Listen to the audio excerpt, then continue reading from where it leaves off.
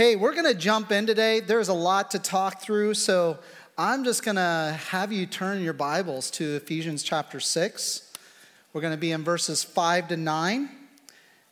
If you are new here, my name is Tony. I'm pastor here at LAFC, and we are in the midst of a series out of the book of Ephesians, which Paul wrote to the church of Ephesus. And we chose this particular part of Scripture to teach through since September, because it teaches how under Christ and the good news of his work on the cross, how it brings unity to that which, humanly speaking, is usually broken.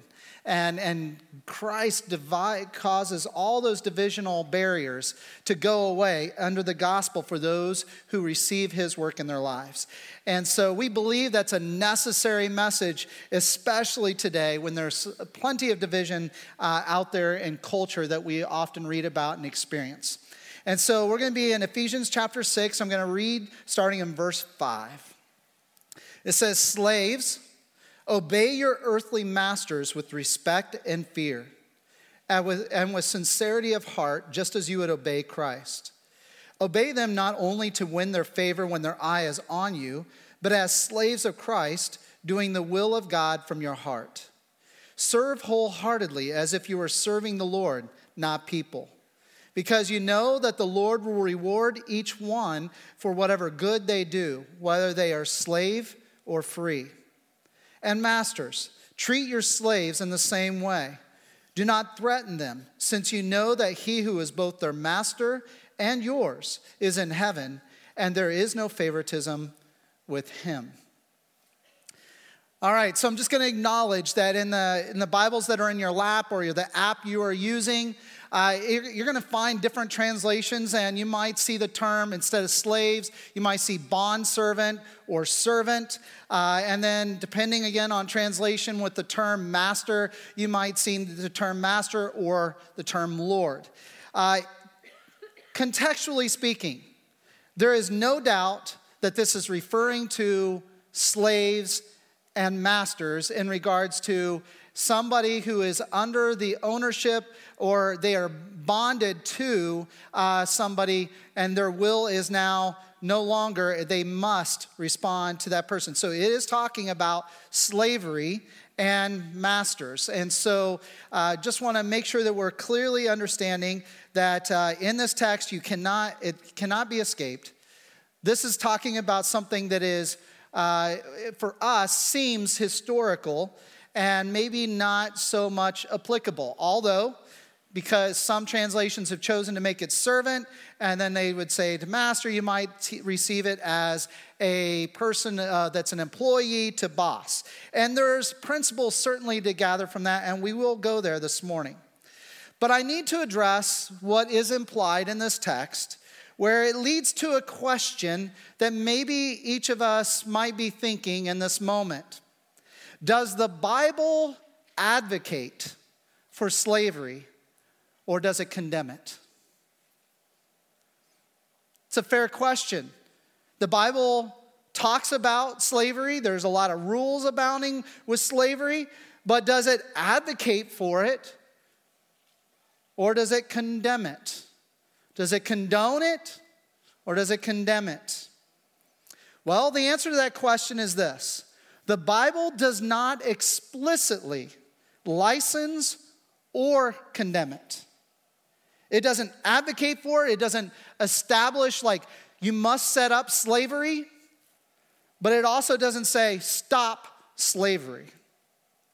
However, in the scriptures, you're going to find that the Bible gives guidelines, laws, and rules to both slave owner and also to slave that is there to protect human dignity. Now, in order to understand those laws and those rules about slavery that are found in Scripture, even such passages that I just read, you need to understand that culturally speaking and contextually speaking, there were multiple types of slavery at that time when scriptures were being written. So, those types were captives. Many of them were captives, either because they were a part of some kind of war and battle, and they were taken captive as part of that, and then forced into serving those that had conquered them. It's also true that there were captives that were because of some family unit had harmed another family unit, and as part of making things right, there was a captive taken from out of one family and given to another to make things go peaceful. So there was captives, but there were also fugitives. Some came in from other countries and were seeking protection, and so they would enslave themselves into a household so that they could find protection from wherever they were running from. There was also indebted slavery. Some people owed such a debt to people that they would give themselves over to the person that they were indebted to. And according to scripture rules, up to 6 years, they would serve that family unit as a slave in order to pay for the indebtedness.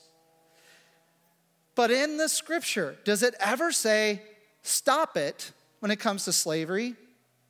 Or does it say, create it, keep it going? Well, that's a fair question to ask. And again, all we can see here is that when you look at the biblical text about slavery itself, that there are many, many laws that were created for the sake of protecting human dignity. All the laws you're going to see about slavery are about protecting human beings from being harmed in this human construct called slavery. So let me talk about the final parts of the different types of slavery. Because there's blood slavery, where you're born into a home where your parents were both slaves, and so you become slave because of who your parents were. But then there was sex slavery, where you were used for the sake of creating pleasure for the sake of others. This was both men and women were treated as sex slaves. And then there was kidnapping type of slavery, where people were taken, not because of a war, not because of a battle, not because there was any harm done between family units, but were taken for the sake of monetary gain, for the sake of investing in the idea of increasing your household and your footprint in all the business affairs. The scripture does condemn such things as sex slavery and kidnap slavery. Let me have you turn. We're just going to read a single verse, but I want you to turn to Exodus chapter 21. We're going to read verse 16. Exodus 21, we're going to read verse 16. And the reason why I want you to see it with your own eyes is because this form of slavery connects to our history more so than any other form of slavery. And I want you to see what God has to say about that. Verse 16, Exodus 21. Anyone who kidnaps someone who is to be put to death, whether the victim has been sold or still is in the kidnapper's possession. Again, let me say, anyone who kidnaps someone is to be put to death, whether the victim has been sold or is still in the kidnapper's possession. Now, when you go from out of the Hebrew on that, you'll see in some translations, it highlights the fact that not only is the person who kidnaps, but someone who has bought a slave that has been kidnapped is to be put to death. It's a criminal offense in God's eyes. In fact, it's a capital offense. There is death that is to be given to the person who kidnaps a person out of their life and their family and puts them into slavery for the sake of money or personal gain. That person and the person who purchases it, enables that whole system, is worthy of death according to God. Period. So when you look at all that the Bible has to say about slavery, when you look at all the rules that are found in Deuteronomy, and then the rules that you find in Ephesians and Galatians and Colossians when referring to slaves, It's speaking into relationships that were within the households because these slaves lived in the households with these families. It was not the same type of slavery, or at least it was rarely the same type of slavery that we saw here in the United States. It was a different kind. They were part of the households, and there were rules given because in the same way, abuse could happen in those relationships. And God was about protecting the one most vulnerable. But given the whole context of Scripture, you will not find that God says there should be slavery, and you will not find what God's saying, get rid of it.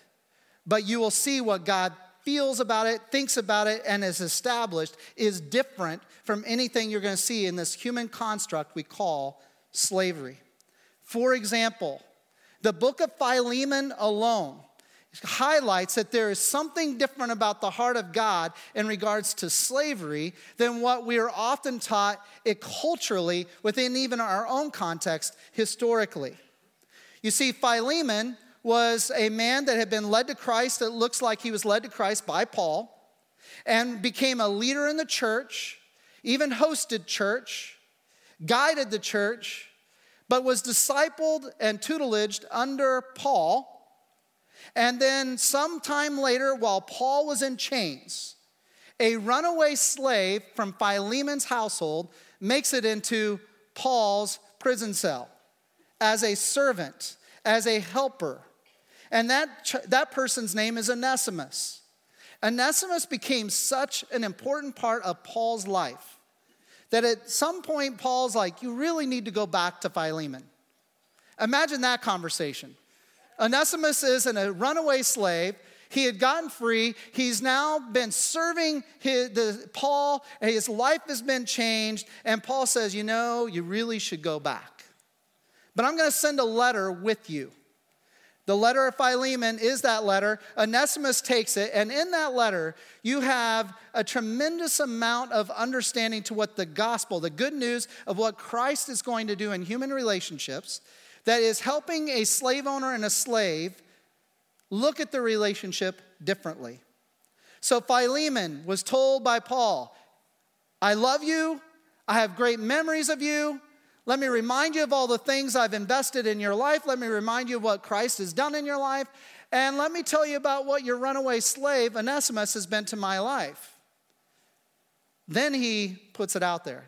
I want you to now treat him as a brother or sister. I want you to actually treat him as if I was the one coming back to your household. And if he owes you anything, so perhaps his slavery was due to indebted slavery, then consider that my charge, and I will pay for it. And by the way, Onesimus, or Philemon, you owe me more than any debt that possibly could be. And then he says, I am confident that you will do the right thing. Wink, wink, wink, wink, wink, wink, wink. What was Paul trying to say? Philemon, in Christ, he no longer has to be a slave. But for the sake of your heart, Philemon, I want you to come to that conclusion and do it out of the willfulness of your heart, not under me mandating it for you. You're going to see that in Scripture that God was always caring for the downtrodden, and slaves were part of that. And then when Jesus comes and he is creating his church, what does he do? He heals both slave and free. He does both. And he ministers to both slave and free. And he also addresses all people groups regardless of what their nationality was. Christ didn't see things the way those that were around him saw that. He was criticized for who he hung out with. He was criticized for speaking to Gentiles. He was criticized for hanging out with those who had been rejected by society, tax collectors and sinners. He was criticized for actually extending his grace and his power to slaves. Why would you do that? Because apparently God saw things way differently than human beings. So let me bring this a little bit more closer to home in our own history. So the American history of legalized slavery really began in 1525 and through the years of 1866. In that span of time, there were 12.5 12.5 million Africans kidnapped from their homes. 12.5 million stolen from their homes and shipped around the world. These Africans were not a threat to Europe. They were not a threat to the North. They were doing life as they had done life for generations. And then Northerners or Westerners came in and they realized that they are easy pickings because they don't have the weaponry we do. And so we can take them and we can then make our institutions grow upon their backs. Of those 12.5 million Africans that were stolen from their homes, nearly 2 million died at sea. 388,000 of them arrived on the North American shores, which means that you have 10 million that have gone to other parts of the world. It wasn't just to North America. So only 388,000 arrived on North American shores. In the 1860 U.S. Census, so this is American records, the population of America in 1860, the beginning of the Civil War, was 31.4 million. At that time, of that 31.4 million, 3.9 million were African slaves. More than 10% of our entire nation's population. So just as you understand that in 1860, things are about to change, but we have to understand what was going on in that time that creates confusion about Scripture. Because at that time, the church, while intact and not separated based on this issue, they saw things very differently based on where they lived. Because in the Baptist church alone, which was one of the largest evangelical movements at that time in America, if you were in the Northern Baptist church or in the north side of things, whether you're Presbyterian, Baptist, or Episcopalian or Lutheran, you saw slavery as evil. You could be in some of those same denominations and be in the South, and they would say that it was condoned by Scripture and necessary and essential, or just part of life. How is that possible? Both sides, the North and the South, both taught that the Bible gave them permission to think as they thought. How did they get there? How is that even possible? One condoned, one condemned. It came to a head in 1846 for the church. And that's when the Baptist church separated and became Southern Baptist and Northern Baptist over this issue in the view of Scripture. Now, for some in that Southern Baptist church, they would say, we're not saying one way or the other from biblically, but it's just how life is. You can read these things. They're accessible to read what was being said in the Southern church at that time. And then in the Northern church, what was being said at that time. But let me explain something and appreciate the moment. Imagine your sons and daughters as 18-year-olds, 16-year-olds, hearing their friends say, well, my church says that the Bible says that slavery is condoned. While the other one says, well, my church and Bible says it's condemned. Imagine how disillusioning that season in the church was. So what you have here is that the Northern and Southern churches are advocating their position from Scripture. I believe that when you get into Scripture, you're going to find that there is no way you can condone slavery from a godly, divine principle. It is a human construct. You're going to find from Scripture today that it condemns slavery. But for those who are in our history, that even my spiritual heritage comes from, there was a disillusionment that was created, and it harmed the church, it harmed the gospel, and it harmed the nation. How is this even possible? How is this possible? That churches could say, no, it's advocating for it. God has created it. Well, let me tell you, if money is involved, Money has a way of changing the lens and the filtering and the discernment of our eyes and our heart more than we give its credence to do so. What does Jesus say? The love of money is the root of all evil. It's the root of all evil. And so if money is involved and your livelihood, imagine your livelihood is tied into the institution of legalized slavery, then you're either, if you see the Bible as saying, no, it's not really for it, you're going to just simply dismiss that and ignore it. Or you're going to go to it and it's like, well, it's got a lot of rules on how to make sure we do it right. So therefore, it implies it's right. Forget the fact that they were violating the very thing we just read out of Exodus. These slaves were rooted out of kidnapping, and those who did so were worthy of death according to God. This wasn't indebted slavery. This wasn't a conquered nation type of slavery. This was a horrific type of slavery that God is on record for saying it's worthy of death if you institute it. Now the question is, how is this possible? Love of money. That's how it's possible. We even today will dismiss heirs in the church if money's connected. We'll dismiss heirs in each other's lives if money's connected.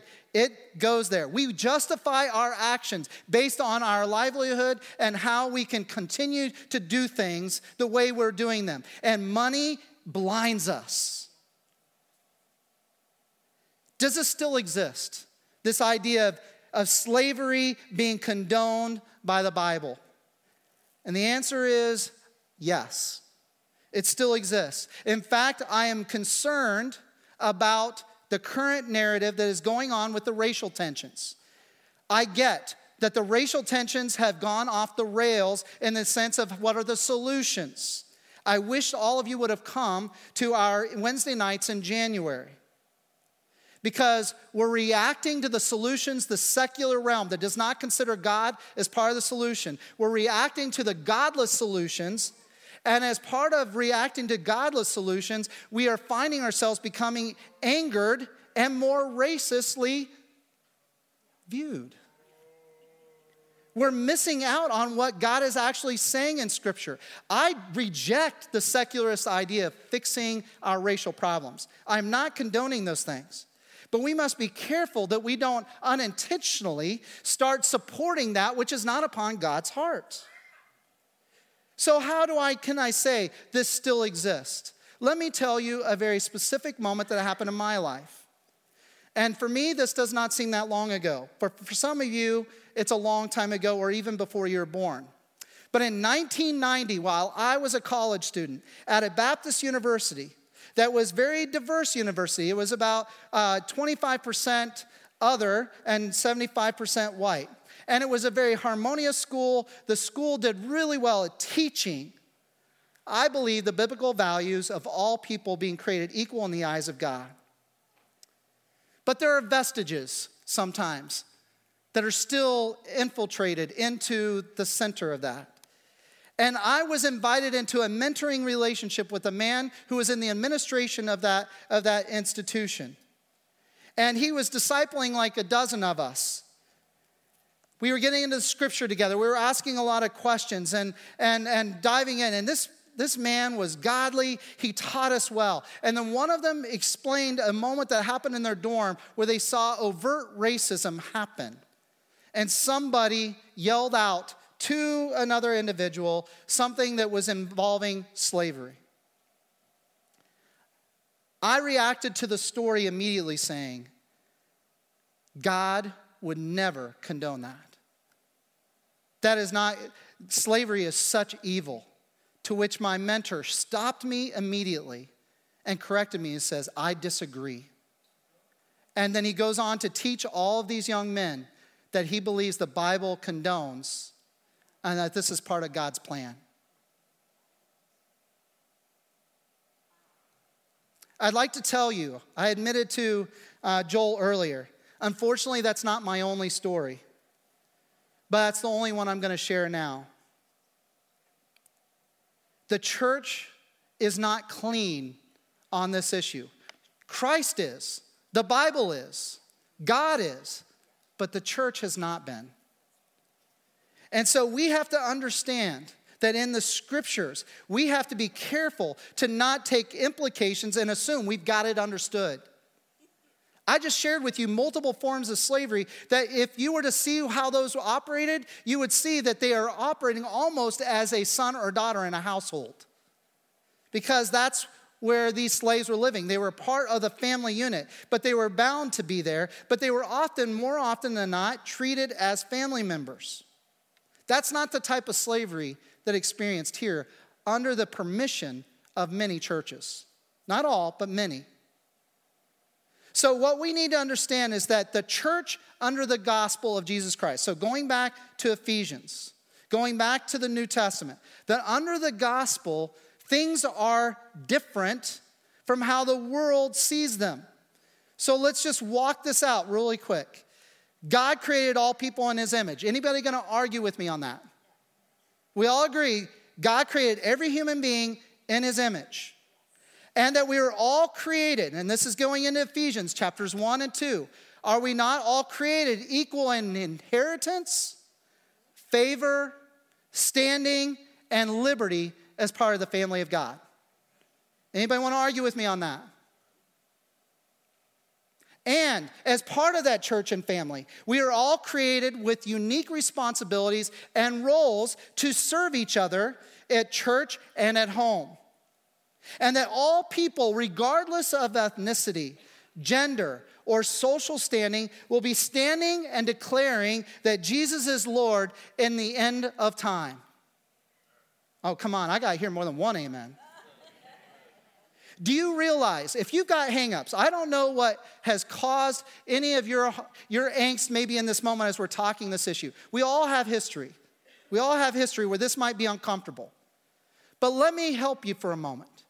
You are going to, if you are a child of God, you are going to be spending eternity with people that look very different from you and grew up very different from you, but are going to call upon the same saving grace and the same saving Lord as you do. And so if we can appreciate that end game and then realize that let's get as best as we can used to the idea that you, because of whoever you are, is not greater than another, then we will come into eternity not being so surprised, but embracing what we see. Galatians chapter 3, verses 26 to 29 says, so in Christ Jesus, you are all children of God through faith.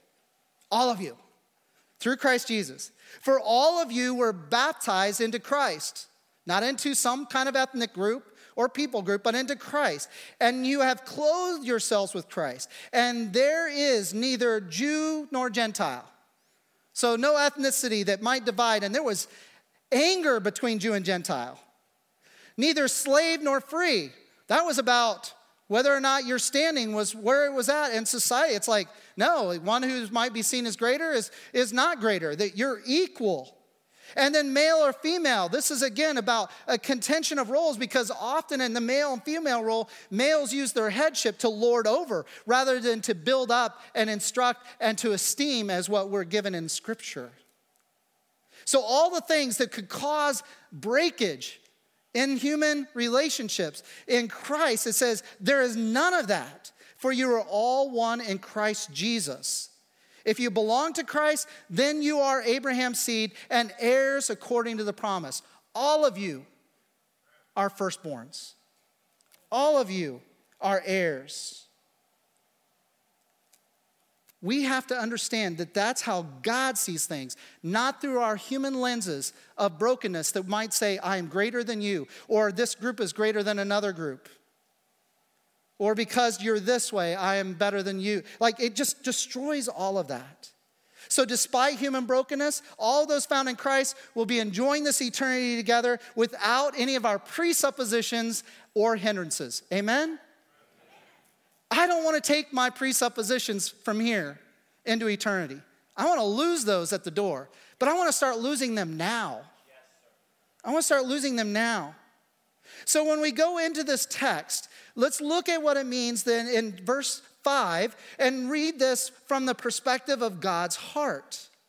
So verse 5, chapter 6 of Ephesians, slaves, obey your earthly masters with respect and fear and with sincerity of heart, just as you would obey Christ. Obey them not only to win their favor when their eye is on you, but as slaves of Christ, doing the will of God from your heart. Serve wholeheartedly as you are serving the Lord, not people, because you know that the Lord will reward each one of you for whatever good they do, whether they are slave or free. So in this, you have a context of what we've heard in chapter 4, where it says, we are called to walk as Christ did. Let's walk in the freedom that Christ provides. And then it talks about that how in the church that we're walking together, we're serving each other, we're using our unique gifts with each other. And then it comes down and gets it even more personal as it starts talking about the household. Because slaves and masters is the third entity of the household. It begins with husbands and wives in chapter 5. And then the beginning of chapter 6, parents and children. And now it's masters and slaves. They're all part of the household, the relational world that these people did every day. And what is the Greek term for that? Great. Now, if you're new here, let me just explain. These people are not proficient in Greek, at least most of them. But we've been teaching that oikos is that biblical term. It's that Greek term that is used to describe the relational world by where people care what you have to say. And so in this relational world, husbands and wives do care for what each other say. Parents and children do care for what each other says. And people that are in a authoritative or those who are under authority are in a relationship. And we do have influence on each other. And that's where God can do his greatest work, is when there's a relationship. And so as you can see, that in our oikos, a relational world, we have friends, we have neighbors, we have relatives, we have people we're in academics alongside of. But work and where we work and where those relationships are also a place of great influence. But in this text, we're told that the primary aim in all these relationships is to glorify and proclaim Christ. Whether it be husband and wife, parents and children, slave or master, church as a whole, we're to proclaim and glorify Christ in all those relationships. And this is accomplished by living out Christ in those relationships. And so these principles are meant to be applied in whatever context there is where there is somebody in authority and somebody who is under authority, which describes most of us here in this room. That you're either one of authority of which people report to you or are under you, or you yourself are under somebody's authority. And so we need to apply these principles because this is about proclaiming Jesus. And so that's why he says, slaves, you're under authority. You have an earthly master. So show respect, fear, and sincerity. That's an attitude. Show respect, fear, and sincerity. And the reason why that sincerity term is there is because you can show respect to somebody and you might be able to fear their position and acknowledge their authority, but inside you're meanwhile cursing them, wishing them failure. And what God says, no, I want you to respect them. I want you to fear them, honor their authority, and to do it from the sincerity of your heart. And then you get into the approach side of it. He says, model Christ in your work with this master over you, whether the master sees it or does not. In other words, as it says in the beginning of verse 6, it says, obey them not only to win their favor when their eye is on you, but as slaves of Christ, doing the will of God from your heart. Which means that sometimes their eye is not on you, but Christ's eye is always on you. So when you're working, you as a person under authority should be treating somebody who is an authority over you with respect, fear, and sincerity, and you should work as to the Lord for them, whether they can see it or not. And that your motive should be, at the end of verse 6, where we serve Christ out of a heart that is going to be pleasing God. It pleases God when we serve Christ. So when we serve somebody in authority, we're serving as if that person is Christ himself. And then by serving these supervisors or these people in authority, we do so at verse 7, it says, with a wholeheartedness. We're all in on it. We're not in part. Well, okay, I'll show some respect. I'll show some fear. I'll try to be sincere about it. Yes, I'll work even when they're not looking at me. Yes, I'll do it while they're seeing me. And I'll do this to try to please God. No, it's all in. Wholeheartedly, all in. Because, in verse 8, what does it say? It says, because you know that the Lord will reward each one for whatever good they do, whether they are slave or free. So in other words, we do everything to please the Lord and see our reward from him, not our earthly masters. If this is about people pleasing, you're going to get very frustrated. Because some of your bosses, you could treat them with absolute kindness, and they're still jerks. They just are. And yet it says here, you're not doing it for their reward, you're doing it for Christ's reward, God's reward of you. Now, going on, verse 9, what does it say to the master? Treat your slaves in the same way. Treat them in the same way. So in other words, the same rules apply. Masters, leaders, business owners, supervisors, you should treat those that are underneath your authority with respect, with fear, and sincerity of heart. That you should model Christ before them when they can see you, and model Christ when they cannot see you. And that you should be doing so because you are serving Christ, and you're a Christ's ambassador with those who work underneath you. And that you're all in. You're not in part. You're not just like punching a ticket. It's like, well, this is what I do to make money. No, you're all in. This is about Christ being magnified in your life and for the sake of the lives that report to you. And to remember, it's not for your own reward. It's not for bonuses at the end of the year. It is for the sake of receiving God's favor. Now, in verse 9, not only are masters to be the same as slaves in their attitudes, their approaches, their motives and perspectives and outcomes, but there is an additional charge to the master and the leader. And that is this: do not threaten them. So when you are a person of authority, those that are underneath your authority should not feel threatened by you.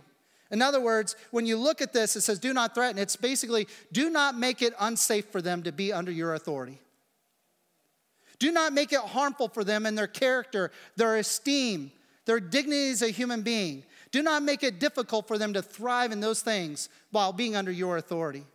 But instead, it should be that that person's dignity as a human being, their understanding of who they are, should thrive under you, and that they can feel safe to grow under your leadership, not feeling threatened by your leadership. That's a pretty significant charge to a boss, isn't it?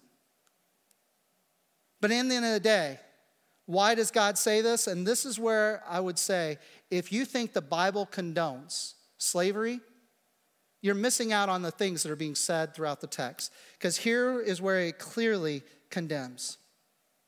Do not threaten them. Why?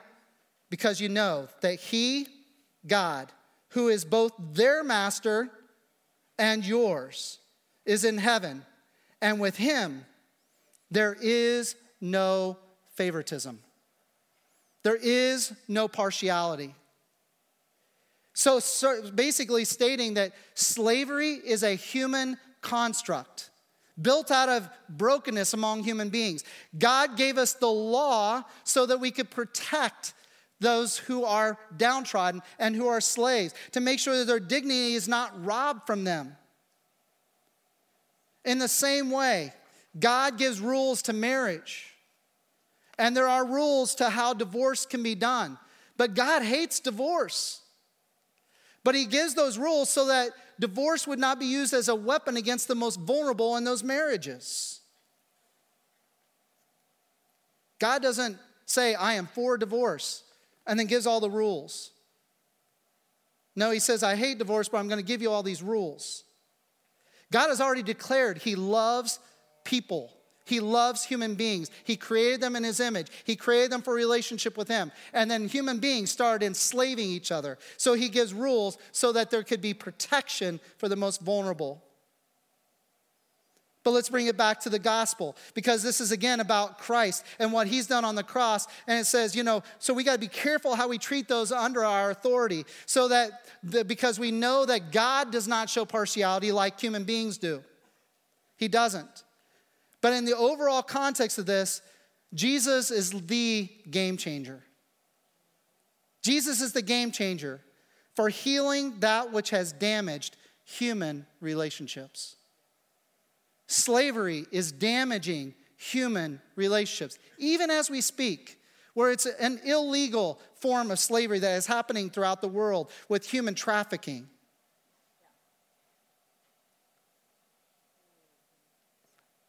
It's evil.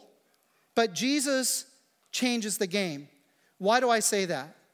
The law in the Old Testament that speaks to what we just said, God says you're worthy of death and you should die if you kidnap someone and sell them into slavery. And the one who buys that slave should also die. That's how God feels about it, period. Here's how, if you have slaves because of indebtedness, make sure you treat them well. There's even rules to the person who's born into slavery to make sure that they're protected. But all those rules, what they do not do is they do not fix anything. They also don't heal anything. But in the gospel, not only does the law protect and the gospel protect, but Jesus releases the prisoner and heals the victim. The law could never heal, but Jesus can.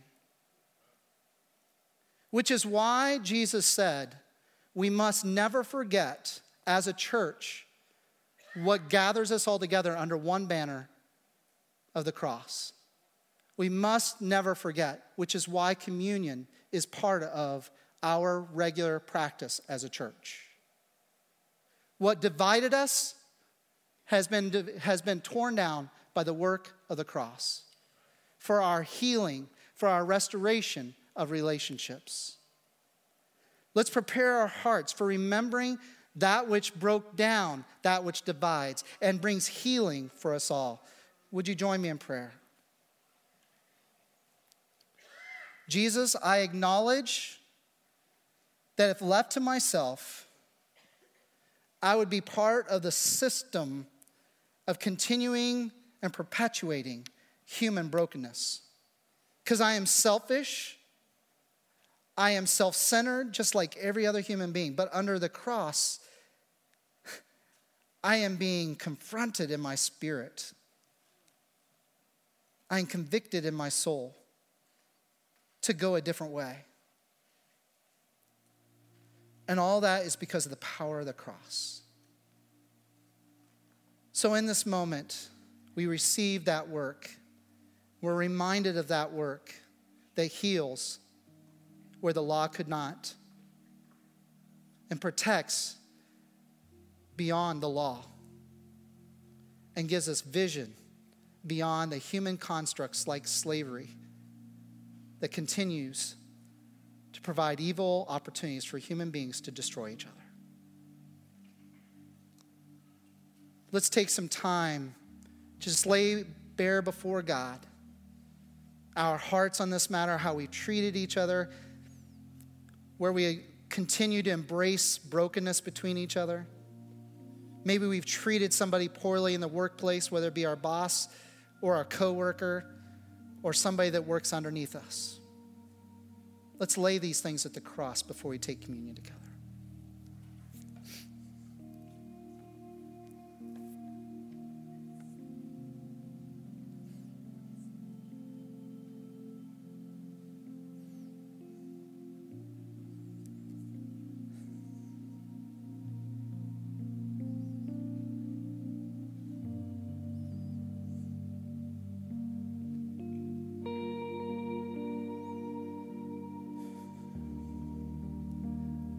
Jesus, we acknowledge that the wall of hostility that is spoken of in Ephesians 1 and 2 was absolutely demolished by the work of the cross. That wall of hostility separates us from each other. And Lord, I'm not going to pretend. There's broken relationships probably in each of our lives.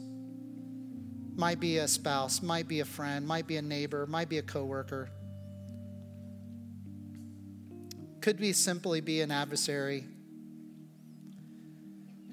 Lord, we're going to cling to the cross in this moment where we can find healing and grace. Thank you, Jesus, for this tremendous work of grace that we can come under in this moment. If you have given your life to Jesus Christ as his being your Lord and Savior, then you're welcome to participate with us, whether or not this is your church. And if you've never given your life to Jesus Christ, just simply acknowledge him as the only bridge between you and God. Acknowledge you're a sinner, that you can never perfect the way to God, that you're in need of his work. And make him Lord of your life. Give him the leadership of your life. And he promises to come in, and then you join this as part of one family, one unit, all firstborns together. The night that Jesus was betrayed, with a very broken group of companions who were in argument with each other, still filled with pride, he looked at them and said, with this bread that was broken in his hands, and he said, "This is my body, which is for you." Regardless of qualifications, it's for you. Take this in remembrance of me. Let's do so together.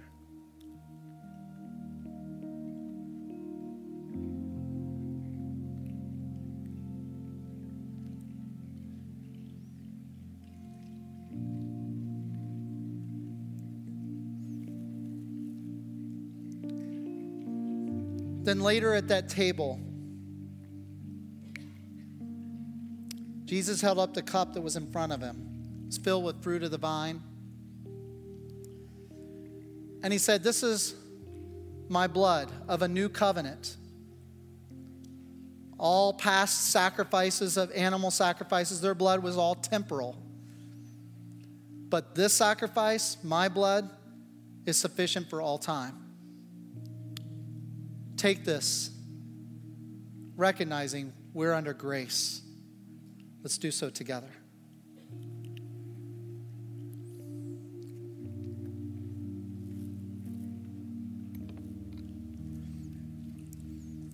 Thank you, Jesus, because we could not have paid off our debt. We'd be enslaved to our final breath. No amount of years could have paid it off. But you did in one single moment.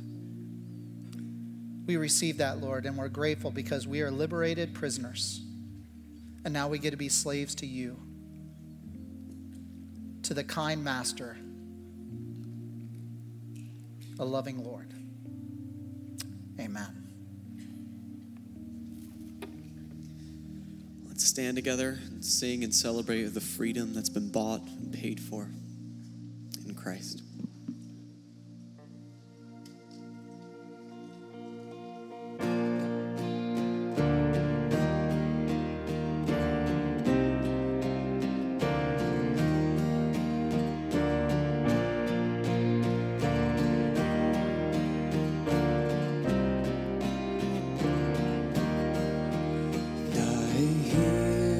Savior say, thy strength indeed is small. Child of weakness, watch and pray. Find in me thine all in all. Jesus paid it all to him I owe. Sin had left a crimson stain, he washed it white as snow.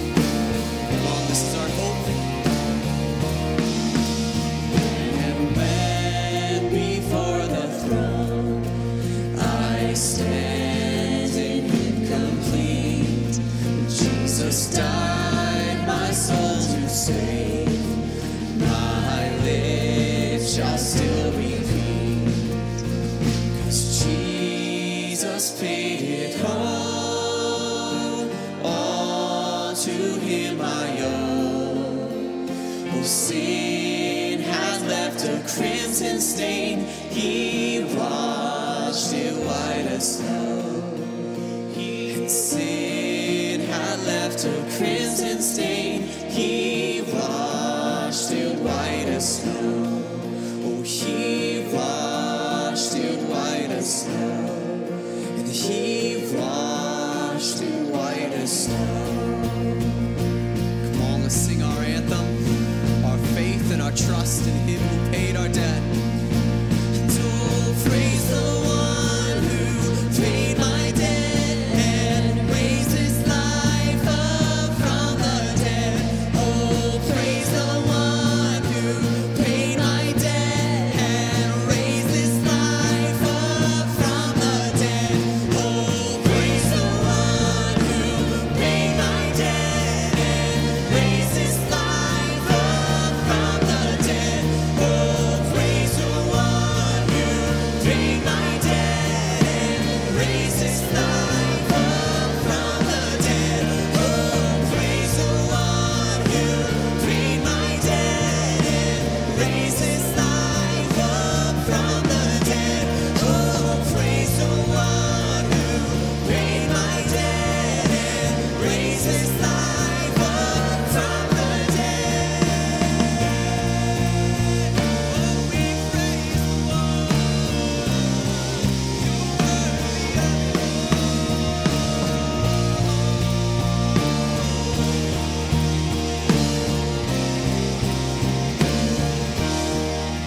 And oh, praise the one who paid my debt and raised his life up from the dead. Oh, praise the one who paid my debt and raised his life up from the dead.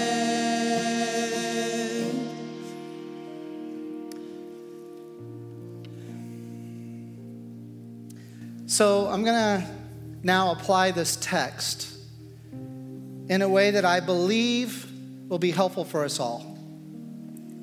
I pray regularly for Harvest. I have an alarm on my phone. Every day, 8:30, I pray for Harvest. Harvest for the church. Not for the church to revive, because that's part of it, but for lost souls to come in to the church, to find the grace of Christ. What if that harvest comes by a means we don't expect? Let me ask you 3 questions or 3 groupings of questions that might cause your lens to change a little bit. What if our goal as employees was to lead our boss to Jesus? What would change in your approach to your job and those you work with? If your goal as an employee was to lead your boss to Jesus? What if your goal as a business owner, a business leader, or supervisor was to lead to Jesus those who reported to you? What would change in your approach and how you lead if that was your goal? Could the next harvest begin in the workplace? If so, how would that change your prayers? You see, the workplace may be where you give the most amount of time in your work week. Think about it, 40 hours? How much time are you working alongside of spouses that way? Or children, or relatives, or friends, or neighbors? Your workplace is where a lot of life is done.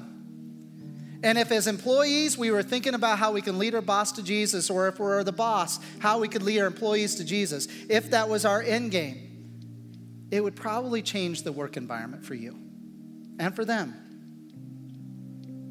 Now I recognize not everything's going to get received well. That's just part of human brokenness. But remember, our reward is not to find favor with mankind, it's to find favor with God. So I encourage you to be bold and courageous. Maybe taking on a different attitude, different spirit where you work. If you have been in a place where you feel like I just need to pray with someone because I've got a lot of influence with some employees and I need a lot of heart change in order for me to think like that. We have people in the encounter room that would be glad to pray with you. Or maybe you're the employee and you're like, but you don't know my boss. Well, that's cool because Jesus can do it. Whatever that boss is, they might have horns and a pitchfork, but they need Jesus. And if you give yourself diligently to that, you never know what God might do. So, church, be encouraged, be charged that the human constructs we deal with are not God's ways. We look to God to find his ways. Don't let the love of money cause you to behave differently than what is God's ways. Let him guide you. Reflect Christ in all you do, wholeheartedly, and let him do the rewarding. Amen. You are dismissed.